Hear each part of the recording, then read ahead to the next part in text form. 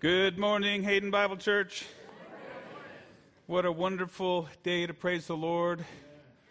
Let's continue with prayer. Father, we are so grateful to be here. Lord, you've brought us together by the blood of Christ. You orient us together, focused on Him. Today, Lord, we pray that you would be pleased as we exalt His great name. We pray that you would grow us up into Him, Lord, our head. Lord, we bow to Him today. We acknowledge Him as King of glory. And today, Lord, we pray that you would further equip us to proclaim His great name to this earth, Lord, so that you can have the fullness of your inheritance among the nations. And we pray in Christ's name, amen. You know, this past Thursday, my wife Carlina and I attended a memorial service of a dear sister who had recently gone home to be with the Lord. She was a precious woman. A lot of ladies testified during her memorial of her helping them grow spiritually. She was a genuine one-on-one discipler of women. As we were coming in, they handed us one of the bookmarks that they were handing out to people, and it had a picture of her, and it also had a verse on it. And then they explained later that it was one of her favorite verses, if not her life verse. It was Isaiah 26:3. Isaiah writes, "You keep him in perfect peace whose mind is stayed on you, because he trusts in you." I believe she ministered this verse to women as she mentored them, and they talked together with their Bibles opened. And in fact, her son-in-law, who was a pastor, shared that in the earlier years of his getting to know the family, as they started to come together, they would actually play the Bible trivia game. And she said, and he said she was unbeatable. He thought he knew the word well. He had just come from seminary so he had gone to Bible school, but she truly knew the full counsel of God's word. It turns out that her lifetime of pursuing the holy God in His word gave her a knowledge and understanding of Him that was able to answer every trivia question. But better yet, better than merely knowing trivia, each of the people testifying of this saint of God and her ministry to them testified of her knowledge of God, and that it helped them grow to be like Jesus. It helped them grow to be like Jesus. And it was expressed toward them in love. She was mature. They said she loved like Jesus. Multiple quality Christian women said this. Her life demonstrated a knowledge of the Son of God. Her mind was able to be stayed on or steadfastly focused on Him. And the greater her growth in the knowledge of the truth of who He is, the more she trusted Him. And the more perfect her peace. And it was tangible peace. The more she loved like Him. And the more fruitful she became as she served Him. Doesn't that sound attractive? Attractive both in the sense that I want to be like that, and also attractive in the sense that I want to be discipled by someone like that. Someone whose mind is engaged with the living Word of God. Someone who has a genuine, real knowledge of Him based on His Word. Someone at peace because they know Him so well and they trust Him. Someone stable and not tossed around in turmoil whenever a new crisis is reported on the news. Someone able to love for real because their mind is stayed on the one who is love. And someone who serves in the power of their great God with His strength. This was a woman like so many of the saints here, equipped by the Lord to equip others, building others up in the knowledge of the Son of God. Her mind was stayed on Him because her life was centered on His Word. Her Bible, it turns out, was her most prized, precious possession. And her ever-growing knowledge of God, based on the words in her Bible, was the anchor for her soul. And she served as a stabilizing influence on many other souls as she brought them to a greater understanding of the knowledge of God. She wasn't one to fall prey to distractions. Her heart was captured by the Lord. And she knew His Spirit-enlivened word was the pathway to becoming like Him. She was diligent in the word. This week, as we continue our study on God's church, we're focused this morning on the purposeful and fruitful ministry of the Word of God in His church. Because in the city of God, this heavenly city, there where a temple is being built, one living stone upon another, all aligned to the head, Jesus Christ, we need a primer for our alignment. We need nutrition toward our good health.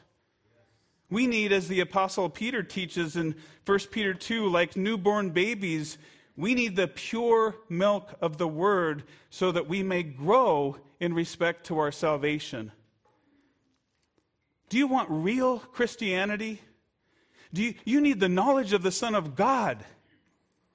You need the rightly taught and understood Word of God in your life. In season and out of season, you need the ministry of the Word. When you sit in your house, when you walk by the way, when you lie down, when you rise up, God's Word must flood your soul for you to be healthy, so that it flows like a river out of your heart, so that the glory of the Lord floods the entire planet as the waters cover the sea. Please be convinced this morning, if there's anything that you take away from this entire series on the Church of God, if there's anything that you remember a year from now, please remember this: God's church matures by growing in the knowledge of Christ. That's how we mature. Your Bible is the most important possession that you have on this planet. Our diligence in subjecting ourselves to the ministry of the Word in our church life is the single most vital activity that we can be engaged in. But this morning we need to take warning of danger, a danger lurking in the shadowy places of church life. There's a counterfeit that wants to capture your heart and draw you away from the real truth of real Christianity. It's almost a pleasure that creeps in and displaces the pursuit of mind-involved knowledge of the Son of God, the Holy One. It creeps in and replaces that pursuit, even in terms of fellowship and church life, with something fake. The common counterfeit is an inordinate focus on emotional experiences that actually pull us away from actually really maturing in Jesus Christ.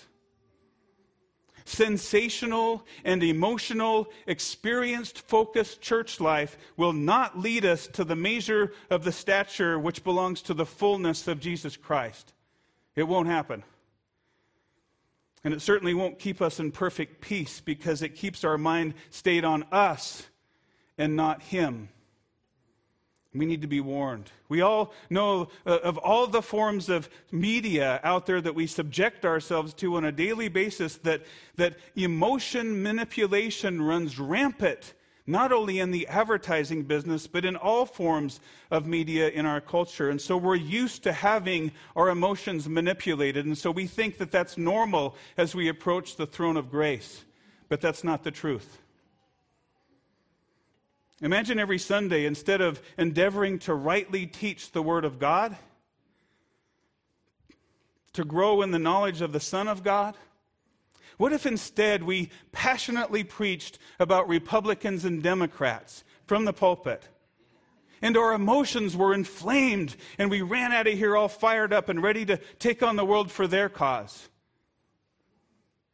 Or what if we spent all our time trying to convince you what this week's mark of the beast is? Or what if we tried to wrap you around your axle every Sunday with who the Antichrist is this month? We played off each other's emotions in that sense, and we all got up in arms about these things, about vaccines and pandemics and dark conspiracies, and our emotions are fully engaged, and we think we're growing. because our emotions are fully engaged. But eventually you start getting sick. Because the only food on our shelves is Doritos. And it tastes so good. But the truth is we're starving ourselves to death. We need some nutrition. The truth is, instead of fake food, we need organically grown quality food. Food that builds up and grows and matures and unifies and transforms and stabilizes. Food that's based on the true knowledge of the true and living God. Food that restores the image of God in us, transforming us into the image of Christ. Food that grows us up as ambassadors of the living God. Not who we sometimes tend to go out into the community as ambassadors of. Each of us born of the Spirit of God this morning needs to decide today. Do I want the real, intended design of God for my spiritual growth and for the growth of my church and for the benefit of His kingdom?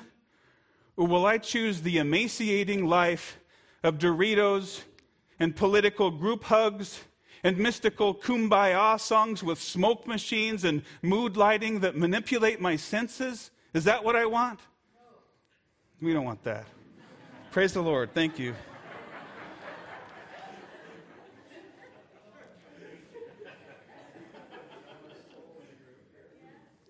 Are you eating the junk food of emotionalism?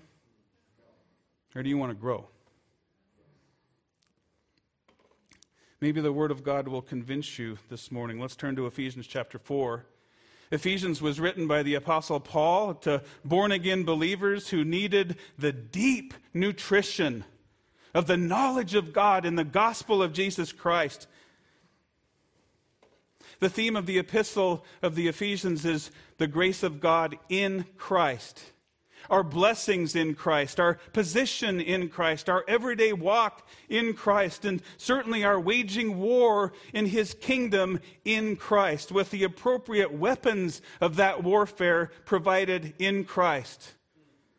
We've already noted in our series that the King, Christ, having overcome death via His cross and through His powerful resurrection from the dead, is the supreme conquering victor over all. He conquered sin and death, and He's now seated on His throne while He makes His enemies a footstool for His feet. Paul teaches us in Ephesians that upon Christ's victorious ascent into heaven, and in Ephesians 4:8 it says, when He ascended on high, He led captive a host of captives, and He gave gifts to men. The conquering King who overcame His enemies, namely Satan and death, He Himself led captive a host of captives now belonging to Him. All of us who were once sinners and prisoners' chains, and He made us slaves of righteousness now in His kingdom. We're the spoils of His victory. And He divides the spoils of His victory throughout His kingdom as He equips us with spiritual gifting for the building up of His church through the ever-expanding knowledge of the Son of God. That can only be based on the Word of God. Listen to His intentions for the spoil, starting in verse 11. Paul writes, and He gave some as apostles, and some as prophets, and some as evangelists, and some as pastors and teachers, for the equipping of the saints, for the work of service, to the building up of the body of Christ, until we all attain to the unity of the faith and of the knowledge of the Son of God, to a mature man, to the measure of the stature which belongs to the fullness of Christ. As a result, we are no longer to be children tossed here and there by waves and carried about by every wind of doctrine, by the trickery of men, by craftiness and deceitful scheming. But speaking the truth in love, we are to grow up in all aspects into Him who is the head, even Christ, from whom the whole body, being fitted and held together by what every joint supplies according to the proper working of each individual part, causes the growth of the body for the building up of itself in love. God's church matures by growing in the knowledge of Jesus Christ. And the Word of God leading to the knowledge of God, leading to the overcoming of His enemies, producing the expansion of His kingdom, leading to His building of His church, leading to the maturity of God's people, leading to the stability and godly wisdom and discernment of the church. The living Word grows us up into all aspects into Him. So His image is spread across the planet as His glory covers the earth. We need to be very careful this morning regarding our focus in church. God has a design for building up the body into a mature man. And each of us needs to guard our hearts to be gathering together for the right reasons. Did you come to church today merely because there's other people who are like-minded with you politically? Is that the basis of your fellowship? Because that's your emotional passion? Or are you here to grow up in all aspects into Him who is the head? God's church matures by growing in the knowledge of Jesus Christ, and that growth happens through the right ministry of His word to the saints. Look back to verses 11 and 12. Paul writes and says, Christ gave some as apostles, and some as prophets, and some as evangelists, and some as pastors and teachers for the equipping of the saints for the work of service to the building up of the body of Christ. Notice, first of all, this morning that God is preparing a host of holy ones for service in His kingdom. A host of holy ones led by our captain who is clothed with a robe dipped in blood. And His name is called the Word of God. And the host of holy ones, those of us clothed with fine linen, white and clean with the imputed righteousness of our conquering victor, we follow Him out to battle as He strikes down His enemies by the word of His power. He's the King of kings and Lord of lords today. And He will have His full inheritance from among the nations. He gave men, and He gave gifts to men for the equipping of His holy ones. His saints, those of us washed in His blood for the work of service in His kingdom. God is preparing a host of us. I'll tell you what, you can see that vividly here at Hayden Bible Church. I can't think of many better examples of this happening in our body than our women's ministry team through the women's equip classes. God has given gifted women into this ministry in an effort to equip His holy ones for the work of service, to build up the body of Christ, for the nurturing and development of the women in our church for a purpose. What purpose? So that our women can have some sort of an emotional rush or a mystical spiritual experience that lasts 15 minutes and then flitters away? No. Here's the real purpose. Verse 13, until we all attain to the unity of the faith and of the knowledge of the Son of God, to a mature man, to the measure of the stature which belongs to the fullness of Christ. The ministry of equip and every other ministry at Hayden Bible Church is so that we become like Jesus Christ, unified together in our faith, instead of ripping each other apart with weapons handed to us by our mutual enemy dividing us. Instead of that, our purpose is to be unified in faith. We're equipped by the Spirit of God for the work of that service. And that building up happens until we all attain to the unity of the faith. What faith are we talking about in this verse? The emotional, sense-based zeal we can get at a political rally? That kind of faith? No. Is that what God's doing from His mighty throne? Is that type of thing His purpose? What He's actually doing is He's preparing us by building us up in the knowledge of the Son of God. In the orthodox, biblical, historical, Christian faith handed down from ages past that has now landed in our laps. And we're the stewards of this precious gift now. In fact, in the book of Jude, verse 3, the Lord calls the saints to contend for that faith. Jude writes and says, "Beloved, while I was making every effort to write to you about our common salvation, I felt the necessity to write to you appealing that you contend earnestly for the faith which was once for all handed down to the saints." Once for all handed down. It's the faith of the Holy Bible. It all pointing to Jesus Christ. It's the faith of the complete and sufficient Word of God. God's church matures by growing in the knowledge of Christ. As the church, we've been gifted to equip ourselves until we all attain to the unity of that faith, to the fullness of the stature that belongs to Christ. Over the years, to be stable stewards of the faith, continuously pointing to the saints in the correct biblical direction without wandering off and getting ran over by weird doctrines, the church has developed tools to keep us all in the same line. In modern days, these tools kind of have seemed to lost their prominence, but I don't know if you've ever thought about this, but historically, over the centuries, the church developed creeds and confessions of the faith so that everybody is kind of saying the same things. Everybody is reciting and reminding ourselves of the same faith, the faith derived from Holy Scripture. Week after week, the creeds and confessions, the summary statements of the Christian faith, so to speak, have historically been used to serve the purpose of coming to a unity of faith and maintaining that unity. You may have heard of the Apostles' Creed, for instance, written roughly back around the 4th century. The Apostles' Creed was meant to be basic training for the Christian church. It was meant to unify us in our faith to serve the purpose that Paul is describing here in Ephesians 4. The Apostles' Creed is called that, by the way, not because it was written by the apostles, but it was written as a kind of brief summary of the faith they handed down in Scripture to us.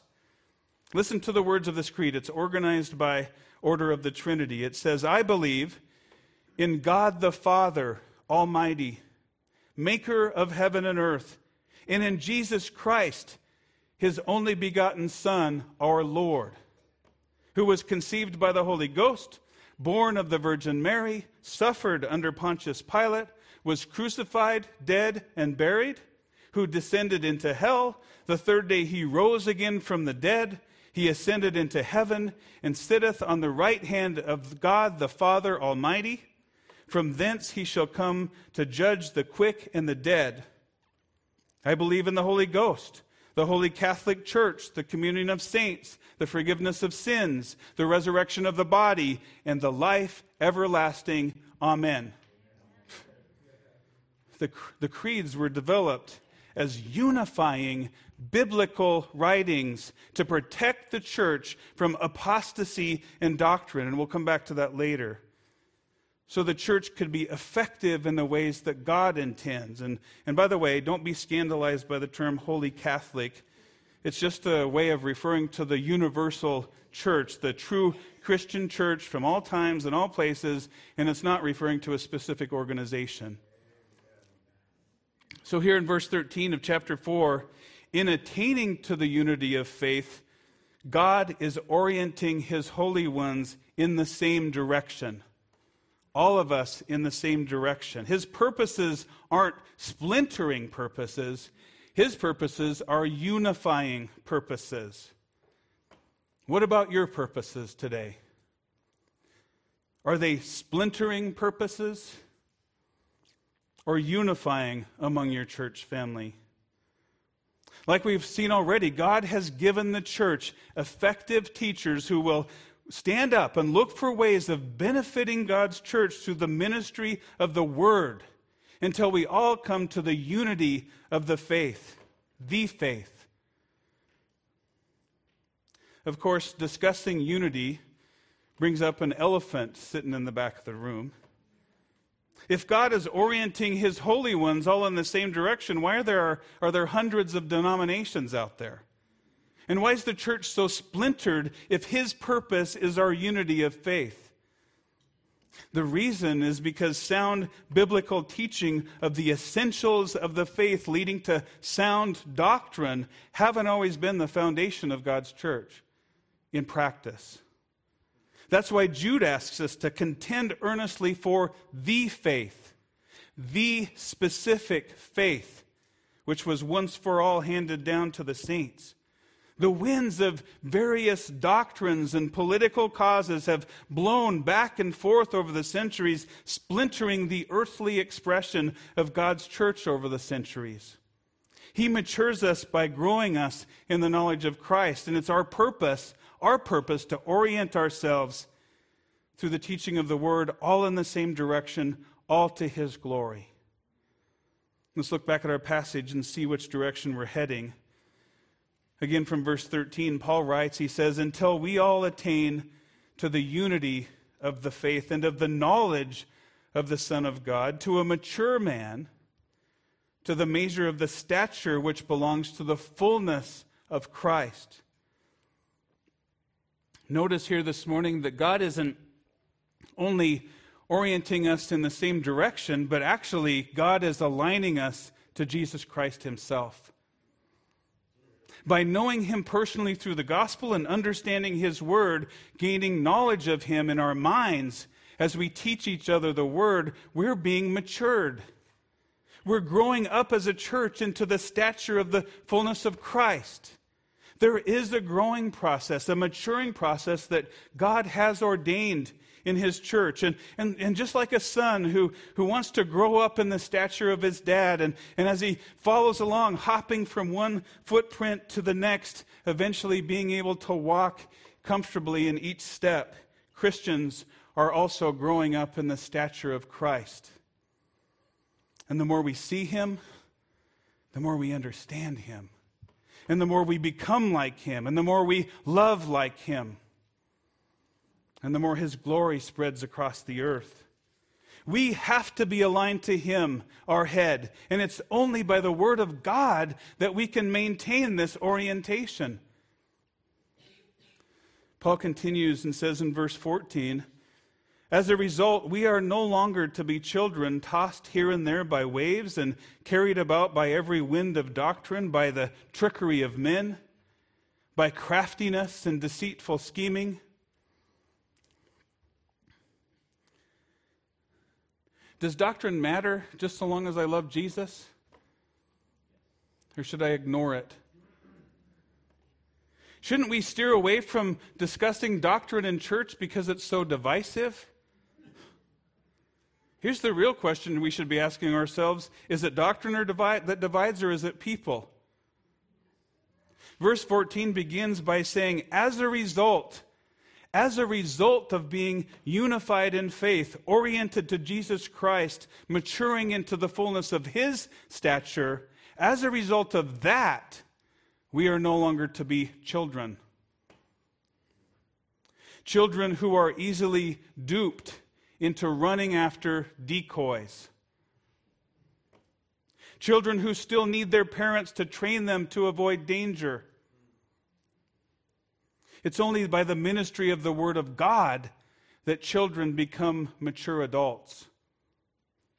The ESV Study Bible notes really characterize this well. They write, "Immaturity in the truths of Christian doctrine makes the church like gullible children tossed helplessly by the waves and wind of cunning and deceitful schemes of false teachers." Immaturity, by the way, opens the door to such things as sense and emotions-focused assemblies of Christians. Immaturity opens the door to junk food assemblies instead of purposeful, constructive, and foundational basics that God has ordained as we come together. The truth we can see here from God's Word is that God uses right doctrine to stabilize His church. Gullible children aren't wise to the deceptive decoys of the world, let alone the deceptive lies of false teachers from within the church, so we need to be diligent in teaching doctrine rightly. And so we need to be open as well to learning right doctrine instead of running whenever someone mentions it. We all know the proverbial counterfeit money example, don't we? It's the idea that the more you look at the real thing, the real dollar bill, you hold it up to the light or you look at it, you look at the back of it, the more easily that you can sniff out the counterfeit, right? You don't study all the counterfeits, you study the real thing, so the difference is vivid when the counterfeit comes along. The more you study the truth, the more you grow in the grace and the knowledge of the Son of God, the easier it is to sniff out counterfeit teachings or doctrines about Him.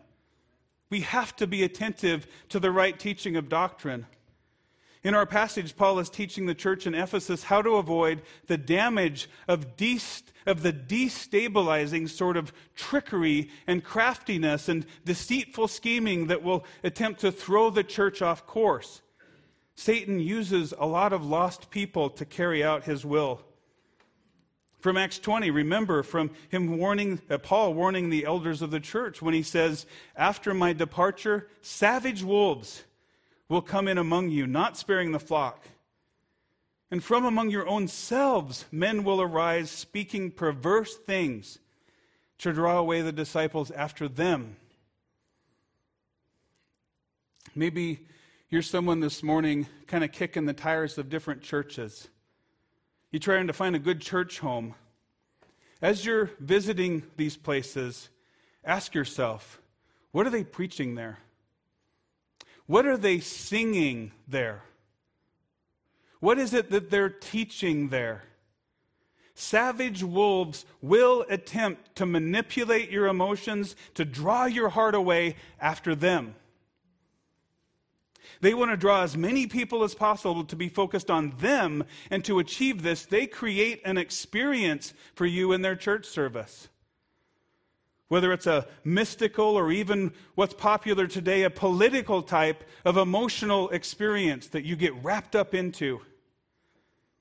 Savage wolves couldn't care less about your maturing into the fullness of the stature of Christ because they want numbers, Christian or not. So let's stop even talking about antiquated terms like sin and judgment and righteousness and obedience and the gospel of Jesus Christ. Let's start calling sin junk now. Or disobedience brokenness.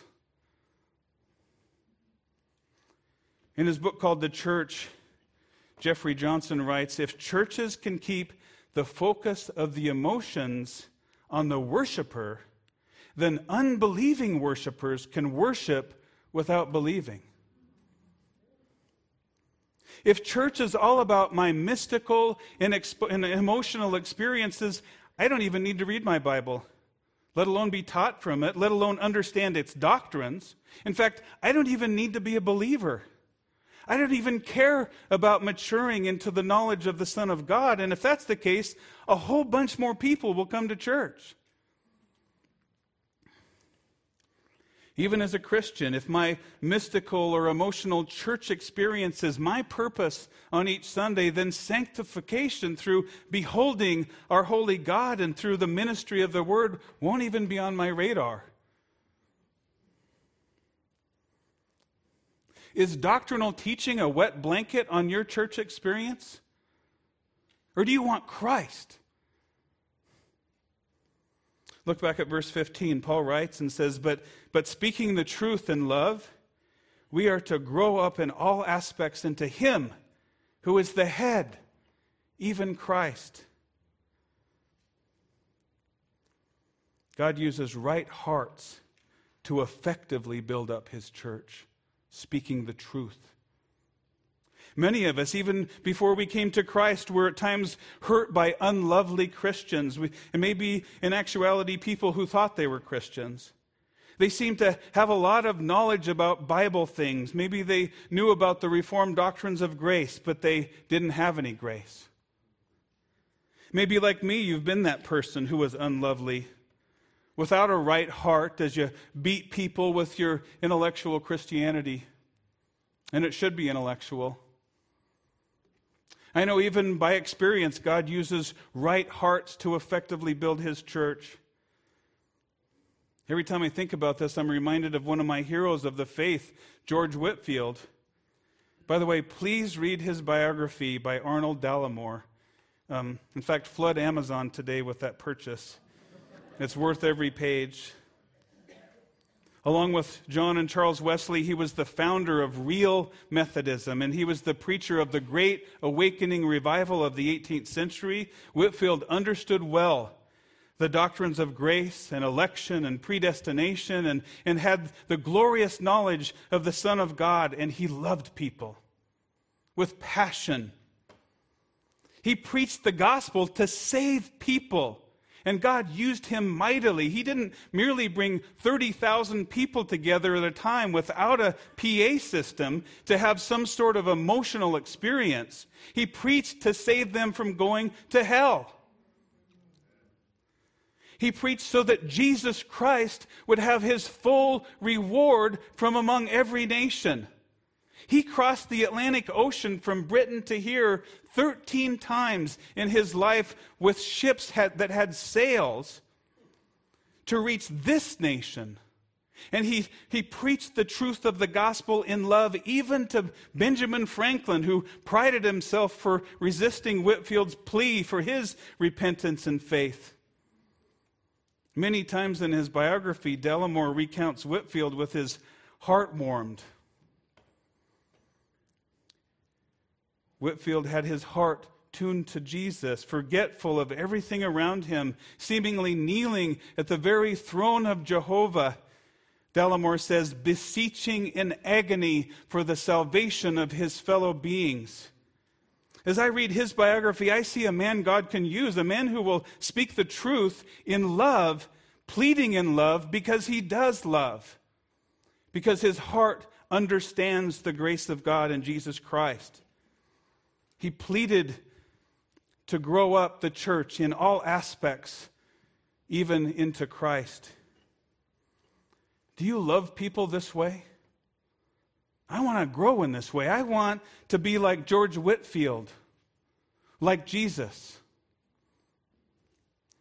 John the Apostle, whom Jesus loved, said, "Beloved, let us love one another, for love is from God. And everyone who loves is born of God and knows God. The one who does not love does not know God. God is love." Here in Ephesians 4, we are to speak the truth of God's word to each other in love. Sometimes we mistakenly separate those things, but today let's be focused that we're speaking the truth in love. Loving the ones we're building up. We're ministering the word to their benefit. Because God's church matures by growing in the knowledge of Christ. And God most effectively uses right hearts for this type of ministry. Hearts pierced by the love of God in Christ Jesus. I don't know how many times I've endeavored to share the gospel with somebody, and I've asked myself, I wonder if I loved this person more, if my gospel ministry would be more fruitful. Verse 16, Paul continues and says, "From whom the whole body, being fitted and held together by what every joint supplies, according to the proper working of each individual part, causes the growth of the body for the building up of itself in love." There is a place for passion. There's a place for emotion in God's church. Some of us cry when we sing God's words back to Him through our worships and praise songs. Some of us weep when we read certain passages of Scripture. Some of us cry over loved ones because we want so desperately to have them come to Christ. There is a genuine and valid emotional response to the grace of our great God. There is that. God created us as emotional beings. Please see today that there can be a danger of manipulated, emotional experiences that can draw us away from the real and genuine purpose of God for His church. with purposeful unity. Let's be convinced this morning that God is preparing a host of holy ones for service in his kingdom. That's us. God's orienting all of his holy ones in the same direction, and it turns out that this oriented direction is to Christ. God uses right doctrine, rightly taught, to keep a stable church, and he uses right hearts to effectively build up his church. Like that precious saint that I told you about as we came together, let's be people whose minds are engaged with the living Word of God. That's our stability. Let's develop a genuine knowledge of him based on his Word. Let's be people at peace because we know him so well and trust him. Let's be stable and not tossed around in turmoil whenever a new crisis is reported on the news or another celebrity Christian abandons the faith. Let's speak the truth of his word to one another here with genuine love. Because God's church matures only in growing in the knowledge of Jesus Christ. All right, let's pray. Father, thank you for your precious revelation of yourself in your word. Thank you that it all points to Christ. He's the sum of all things. Lord, please open our eyes to the connections of Scripture that reveal more and more of him as we come together as saints of God, even in our personal times in the Word, Lord. I pray that you would grow us up into him, to help us to see him everywhere. Lord, we thank you so much for the grace you've given us in his great name and his work on the cross. In his name.